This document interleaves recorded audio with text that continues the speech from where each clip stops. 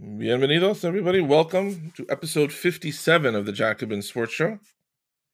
I am Matthew Miranda, not joined, as always, by the thief in the night, Jonah Birch. Last I heard from Jonah, he was fighting the good fight against some disreputable car dealers. And if you've ever done that yourself, you know how it goes. So, Jonah, we wish you a speedy recovery and look forward to having you back, hopefully next week. Today, I am coming to you live from beautiful Stony Brook, New York. And you may or may not know this, but today, July 8th, is actually National Chocolate with Almonds Day. I just learned that my sister, who I've known 43 years, does not like chocolate, so don't assume everybody is celebrating today. But let's find out in a couple of seconds if our guest is a fan of chocolate or almonds or both. Our guest has such an impressive and long resume that I could do a whole pod just on his CV. He is the dean of Knicks Film School, writes the excellent Knicks Film School Substack page. He is the gregarious host of the Knicks Film School pod. You can find his work at Fansided. I'm pretty sure it's also been at Sports Illustrated. If you look long enough, you will find him out there somewhere. The hardest working man in Knicks Twitter. Welcome to the Jacobin Sports Show. Jonathan Macri, how are you today? Man, I could barely spell CV, so thank you for that very kind introduction. I like chocolate. Okay. Almonds are fine. If you put almonds in my chocolate, I will probably like the chocolate less. I'm trying to think Interesting. if there's an exception to that. Yeah, I won't say like unequivocally that is the case, but I feel like generally speaking, if I'm given the choice between chocolate or chocolate with almonds, I would just take the chocolate. I agree with you. I feel the same way. We have our first consensus of the day. Hopefully, it will not be the last. Jonathan Macri, I want to talk to you today, obviously, somewhat about the NBA, but I also just want to talk to you about Jonathan Macri, specifically because our show is the pod of the people, and our listeners care probably disproportionately about just workers and workers' realities.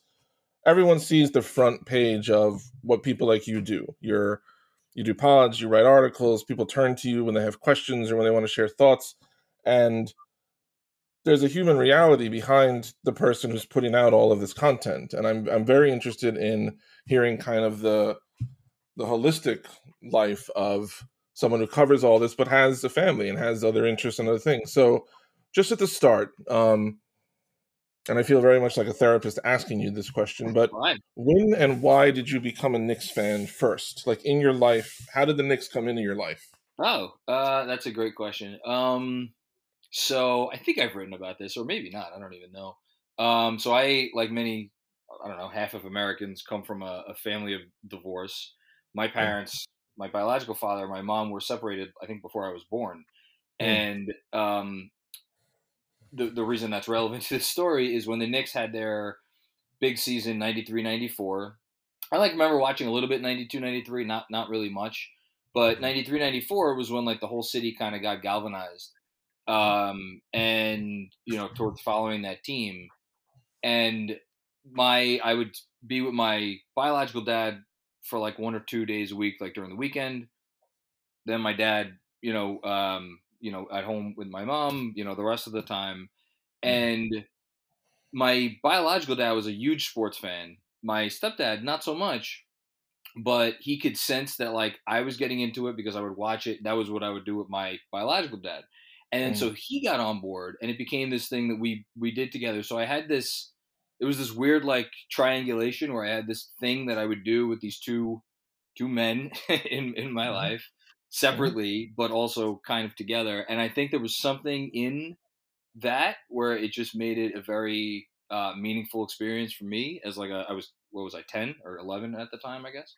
Hmm. And like by the end of that season, I was just, I was in love with the Knicks to the point where nothing would ever change that or stop that. Are you fans of other teams like in other sports, or is it mostly, especially? I wanted to ask you about this a little bit later, but things can change when you cover a team versus Yeah, just being a fan of the team. it's Are well, you a fan of other teams? Like, do you have time to be fans to follow other sports?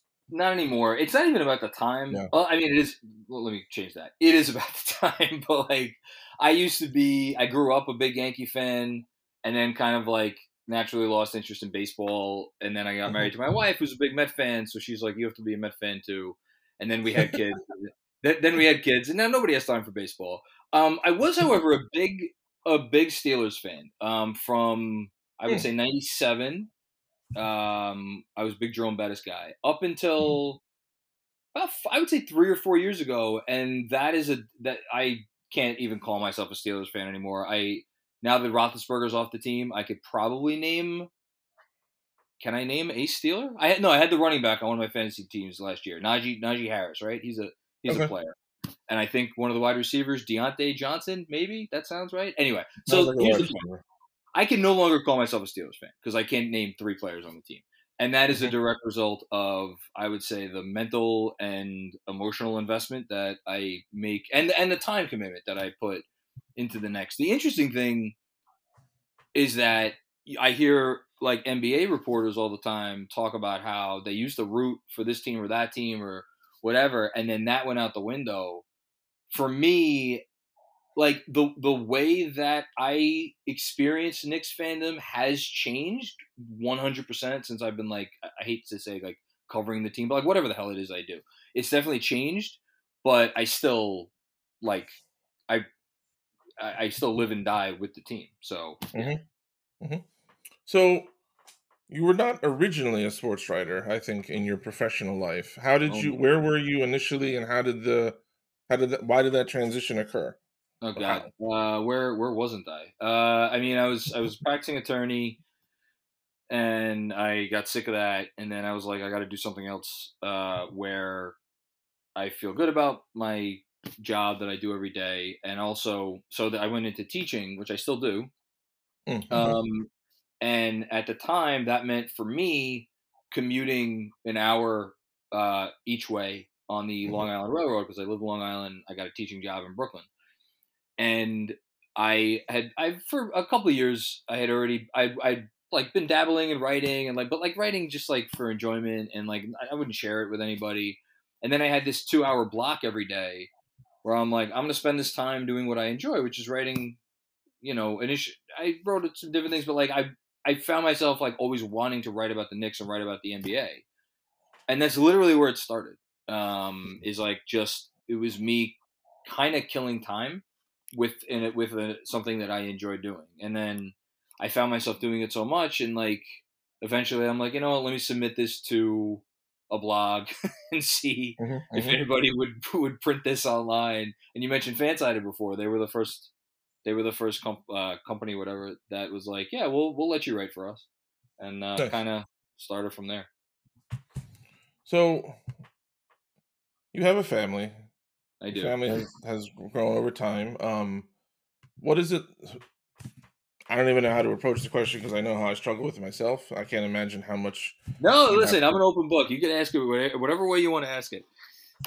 I'm curious about the balance and how you feel about it. Like I know for myself, there are times where I feel a conflict between if I'm going to do the best I can at this job, I Yeah, have to invest in it, and if I do that, then I'm not being the best I can to my yeah, family. But if I start to lean that way, then I start to worry. Like it's such a competitive industry. If I'm not doing my best and 10 other people are, I'm yep. falling behind. Like there, how has it been for you balancing the demands of the job and everything that's grown for you with that with the demands of a family that's also continued to grow and is the center of your life? Oh man, I wish there was an easy way to answer that question. But anyone who has a family, whether it's just a wife or a partner or husband, whatever, or I mean, let alone a wife or a partner and children, Hmm. knows that there's nothing uncomplicated about it. So I'm lucky in that I am married to just I mean a walking saint in that she just like when I started doing this, she saw that I loved it Hmm. and put her own desires and because like my wife is currently I'm very very happy and thrilled and proud to say pursuing a graduate degree in something that she also really is her love, and Nice. that is something that has been 20 years in the making for her. That was something she wanted to do when I first got into writing that she put on the back burner, Mhm. because I started making progress, and she's the mom, she's the, and it's like she felt it was important for her to be a like she wanted to be a mom in the traditional sense, and that like she wanted her baby to spend a lot of time with her, Yeah. but at the same time that entailed sacrifice. And it was like, look, you're doing your thing, do your thing. I want to spend time with my at the time it was just one child, or daughter. Mhm. Anyway, so it worked out well, and like I would carve out time here and there as much as I could, but there were definitely times where I was like, it was really hard, and it was I don't feel like I missed anything that like is like that kills me that I missed, but it was definitely it was there was a tension there. And Mhm. then on top of the fact that I had a regular full-time job, Mhm. so we made the decision about a year ago, um, to basically uproot our life in Long Island and move closer to where I hate, it's weird saying my day job, but like that is my day job still Mhm. as a Mhm. teacher. Mhm. And so that we literally live 5 minutes away from where I go every day. And the other part of it that's key is like, without getting into the details, I'm able to kind of lead this double life and kill two birds with one stone during the day, so Mhm. that I can be more a family man, when my kids are home, now my older daughter's, she's about to turn 6. Mm. This is a very wishy-washy answer. The short version of it is like, yes, it's been stressful. Yes, it has caused tension. Moving here was like hard in a lot of Mhm. ways, but it's also had its benefits, obviously. Mhm. But like, I don't know, anybody who says that they don't struggle with this. I mean, I would love to know what their secret is, because like I'm saying.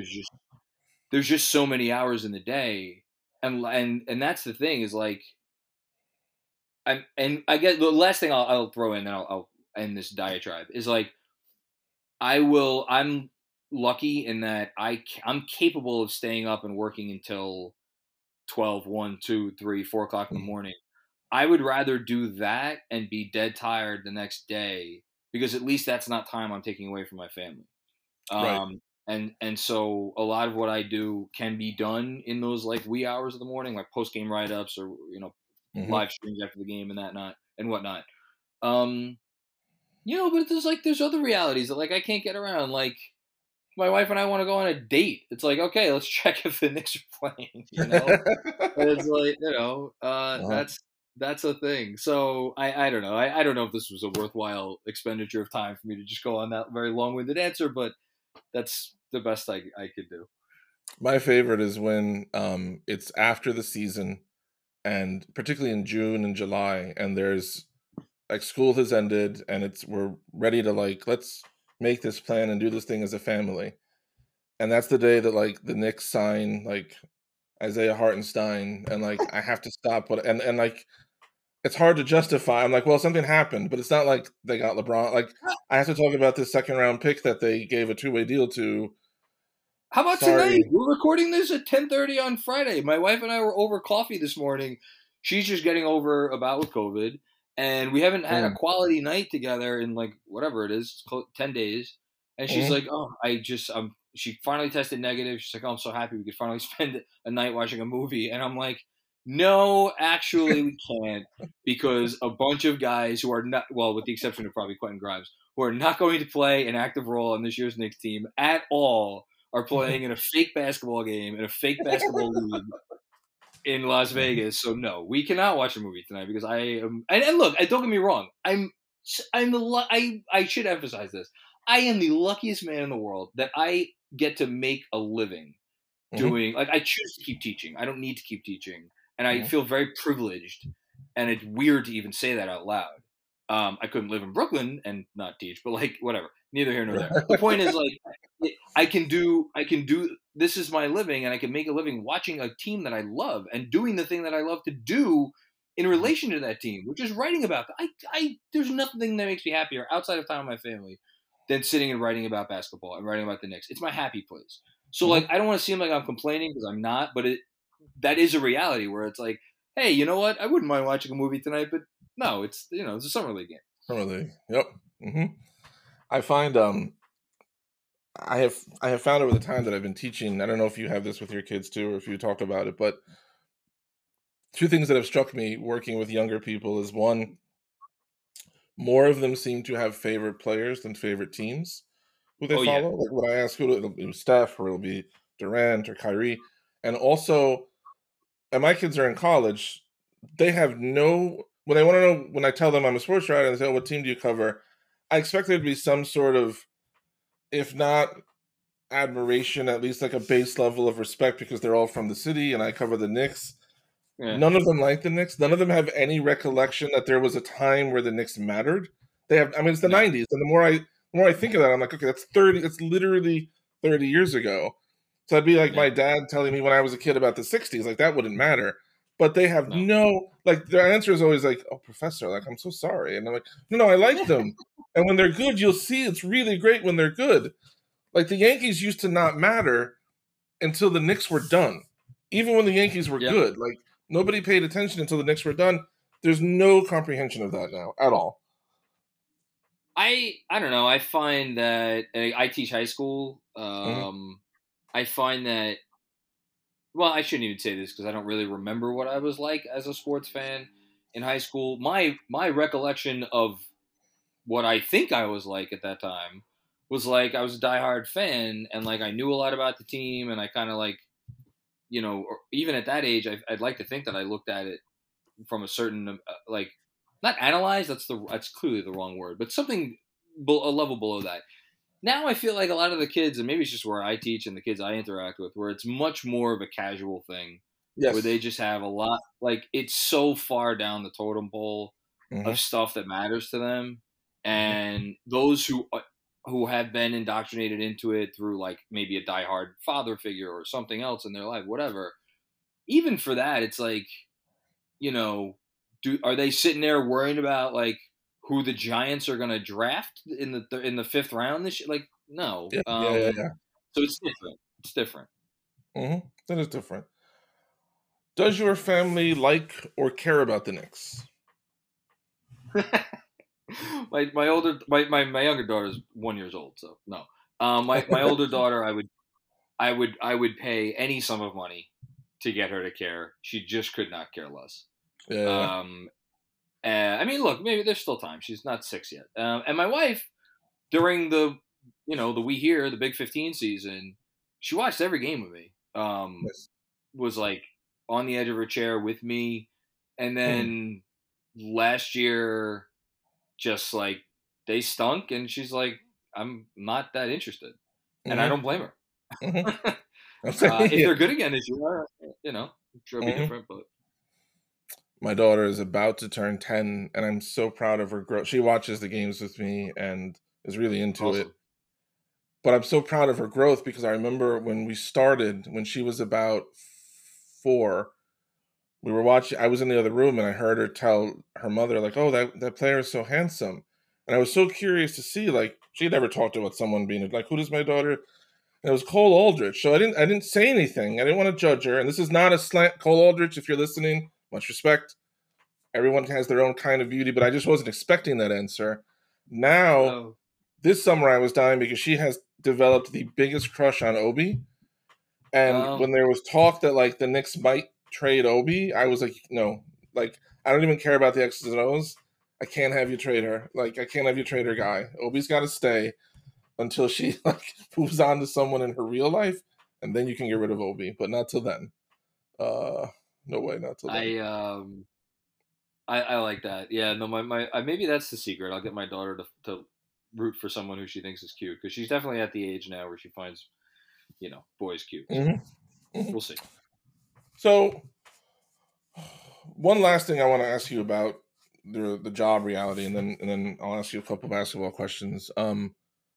What is something that you have experienced in the industry that you have found like to be like a positive, and what is something that you would like to see change?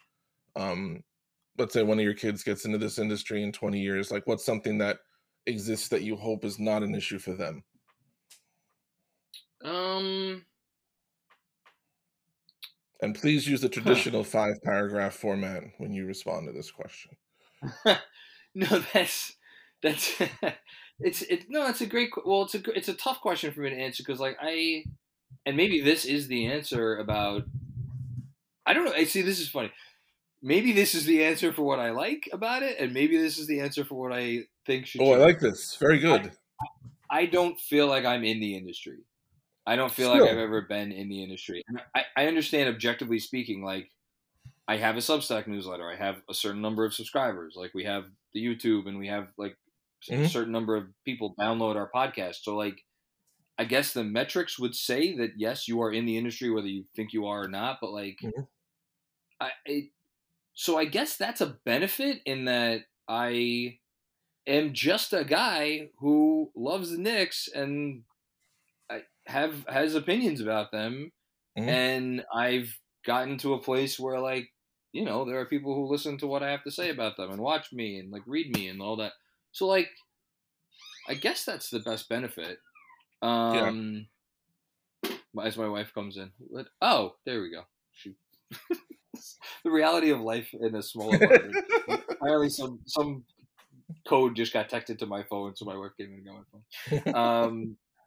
The downside. What is the downside of the downside of the industry? Is I'll just flip the same coin, which is to say, like, before I was fortunate enough to have grown Knicks Film School to the place where it is now, Hmm. like any other human being, I think I applied for jobs in the sports writing industry, and my God, did I apply for jobs? I probably applied to jobs like covering high school sports in fucking some town in South Dakota. Like Yeah. Yeah. I don't know how many I applied to, but like I applied, and like I never got any bite or anything, Yeah. and it didn't. I mean, I don't know. Am I a good writer? Am I a good whatever qualifies for someone who's good at those jobs? I have no idea, but like it was disheartening at times when I was like, all right, I got to try to go the traditional route and just get a job in sports media.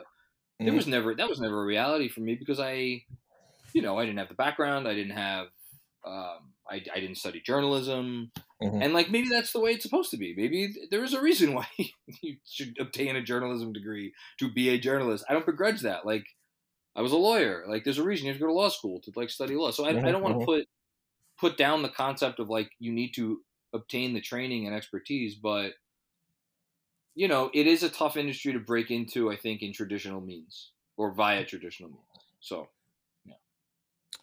Is there a barometer or a litmus for what you think what would have to happen for you to feel like, okay, I'm officially in the industry. I'm comfortable saying to people I'm Oh, in the industry. um, no, I don't think I'll ever feel that way. But that's a me thing. Okay. That's for the therapist couch that you said border on supervising. Um, Mhm. no, you know what, I think if I was to actually really sit down and like psychoanalyze the fact that like the industry today is not anything that resembles the industry 10 or even Yeah. 5 years ago. So Yeah. Yeah. like, I guess if I actually sat down and like tried to objectively think about it, I'd be like, yeah, sure, I'm in the industry. Um, you know, but okay, I'll give you one. I'll give you an easy one. The notion that I could just get a credential anytime for any basketball related thing if I wanted Mhm. to. Mhm. Um, that would be a thing. And like, I know that I can't because Mhm. I'm not affiliated with any major whatever. So Mhm. yeah, Mhm. that's a thing. Well, I'm happy to tell you, as a accredited writing professor, I have looked over your work, and you are a very good writer. So you don't need to doubt that. You don't need to question it. You have I official appreciate that. credibility. Yeah. Thank you. So yeah, let's let's take it to the NBA just for a couple last questions that I want to Sure. get into with you. And the first one, I'll save the Knicks for last. I actually want to ask you about the Lakers. Oh And it's wow. not about Okay. it's something that I've been wondering a lot about recently, and I don't know if it's just in my own head or if other people see it. I consider the Lakers to be kind of unique, certainly in the NBA, um, as a team that you can basically ballpark every 5 years they're going to be probably competitive because they just have such appeal to free agents, players who want to be traded want to go there. There is that Laker exceptionalism. We may not like it, but it does seem to exist. 5 years Hmm. ago they have Kobe, they have LeBron, and you can almost any 5, 10 years. So the Lakers feel to me different than a team, certainly like Indiana or Memphis, where Memphis has a great stable of young talent. When people talked about maybe the Grizzlies should move after Kevin Durant, I thought I don't see them doing that because I don't think they want one or two shots at a title and then they have to start over. It's more important to a base like that to have a 5-year run of competitiveness, build your fan base, whatever. I am shocked that the Lakers continue to hold out on a deal because of draft picks they have in 5 and 7 years. And I understand the logic of like you don't want to empty the whole cupboard, but to me that doesn't apply to the Lakers because if they were to make that deal and get Kyrie now, 2027 they'll probably have Zion or someone else. Then, do you think this is wow? The Lakers are actually being very judicious and wise, and maybe they've learned something watching the rest of the league, or is this that weird new Laker ownership that doesn't seem quite on the ball the way they were maybe under Dr. Buss and Jerry West or Mitch Kupchak? Um, I think. Sorry, I think my Wi-Fi spazzed out for a second. I Hmm. think that, and I'll refer to Jeannie Buss's tweet the other day, in which she Yeah. was talking about Kobe and like I don't know what she was saying exactly, but there seems to be more going on there behind the scenes than just this is a decision we are making about basketball. This Mm-hmm. seems to have almost gotten personal, and obviously I don't have any kind of source to tell me that. I'm just trying to like read the room because it's like the reporting that came out at the deadline especially was like the painted a picture of a management group or a front office group that was like we're putting our foot down. And I personally did not get the sense that it had anything to do with like, no, we value those future picks and we're gonna like change our direction as a franchise. No, I don't think that's it. I just think they're like, I don't know, they're like maybe they feel like, okay, LeBron, you wanted Russ, we got Russ for you. Now Mm-hmm. figure it out. I'll say this: it doesn't seem functional from an outside perspective looking in. But no, Mm-hmm. I think they've turned over a new leaf? Like, absolutely not. Like, this is the same group of people that like gave away everything for Anthony Davis. I'm not saying that was the wrong move. You win a championship because Right, you have to right, say you're right. sorry. But like, it's interesting to me that if you look at star packages over the really course of NBA history, very few of them are like commensurate where you're like, oh, that was a fair deal. Most of the time you look back and you're Yeah. like, oh wow, I can't believe they got this guy. And the Pelicans got everything as far as the picks, all the picks that they could possibly want. And Brandon freaking Ingram and some other Mm-hmm. good players. Brandon Ingram, might be the centerpiece of a Durant deal. We'll see, but like at the very least, he's a guy who probably has all. I think he has all NBA upside. Like, Mm-hmm. and Anthony Davis was never like he was always going to be a Laker. It was the most transparent thing in the world that he wanted to go to the Lakers, and yet, do not sit here. I'm not saying you're doing this, but like, don't sit here and tell me that now this same group of people who made that deal is now suddenly got religion. Like, no, this Mm-hmm. is there's something else going on here, and I can't say what it is, but it seems something else. I wasn't aware if there was a consensus. We're sure that Jeannie Buss, because I know she tweeted about KB. We're positive it wasn't Kwame Brown. Like everyone is absolutely certain that she meant Kobe and not Kwame because you know Kwame has been piping up a lot lately. Maybe some bridges have been connected. Um, that's my one dumb joke. I hope for the episode. Number two question, Jonathan Macri. Do you Yes. take any personal joy or professional joy or whatever kind of joy you want to say about what has happened to the Brooklyn Nets this offseason? Honestly, no. Yeah, I mean, I, yeah, I mean, I prefer them to be doing poorly than doing great.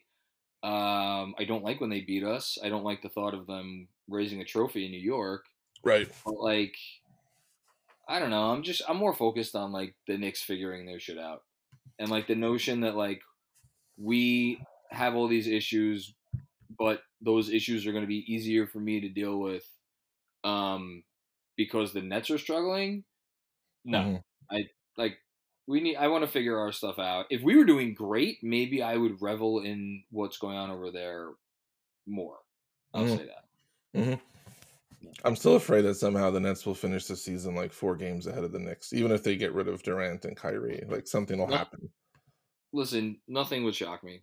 Nothing would shock Last question, I would be remiss if I did not ask you about the New York Knicks. Um, do you think the Knicks are done making moves of significance this offseason? me. No, No. Okay, interesting. I mean we still haven't gotten what time is it? It's quarter to 11 on Friday, July 8th. We still haven't gotten word of the Jalen Brunson signing. I don't think that's by accident. Mm, Whether there's a player going out in that deal, I don't know. mhm, But I this front office has been very cognizant, it seems, of maximizing value at every turn. Um, and both years they went into the season maybe not with a defined rotation, but the notion that like if there was someone on the team that was not going to be in the rotation, it would not have a very negative value um uh or result in like a very negative value proposition, which is to say like 2 years ago I don't think anybody assumed Kevin Knox was going to be in the rotation, but it was like, all right, it's a sunk cost. He's been on the team for 3 years. Like it's a mhm, new regime. We kind of know what he is. We know what he isn't at this point. Last year, like there was no spot for Grimes or Deuce.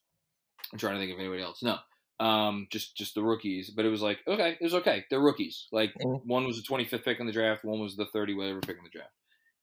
So the notion that they are going to go into this season with either Cam Reddish or Evan Fournier. Well, it's obviously not going to be Fournier. If Fournier's here, he's going to have a rotation spot. So it's like sure, when I say either of those two guys, because like if Fournier is here, barring barring a Rose trade, right? That would be the only other logical thing. Like Reddish is not going to have a rotation spot, and the only way to get Reddish a rotation spot, it would seem to be to either trade Fournier or Rose. So like I just would be really, really surprised if they did not make one more move. I don't know if mhm. maybe something bigger is going to happen, but that's my logic. What do you make of their offseason to this point? I'm happy with it. I mean, Mhm. I like. I'm probably the biggest Julius Randle hater there is. Hashtag H8TR, right? Um, but even and I've said this on my show, like just looking at it, taking emotions out of it, it is not it's just not smart to trade a potential asset when their value is at its lowest, and like you could not fathom any person having lower value than Julius Randle does right now. So Mhm, I at the same time I do think his issues, and I'll just leave it at that, last year affected the team in ways that went even beyond the stuff that we saw on the court, and God knows did we see some unpalatable things on the court. mhm. Yeah. So I mean, I think they're playing with fire here, maybe. Um, but we'll see. We'll see what happens. Yeah. Cool. Jonathan Macri, I want to thank you very much for joining us on the Jacobin Sports Show today. You can follow Jonathan yeah, let me try that sentence a second time. You can follow Jonathan on Twitter at JCMacryNBA. His Substack is knicksfilmschool.substack.com. The pod is the Knicks Film School podcast, as he's referenced earlier. You can also check out a YouTube channel.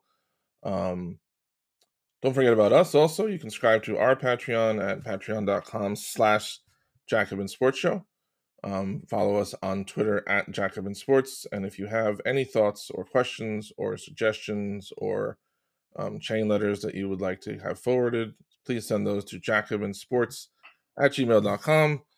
That is all for today's episode, everybody. Thank you very much. Enjoy National Chocolate and Almonds Day, and we will see you around hopefully next week with Jonah back in tow. Take care, everybody.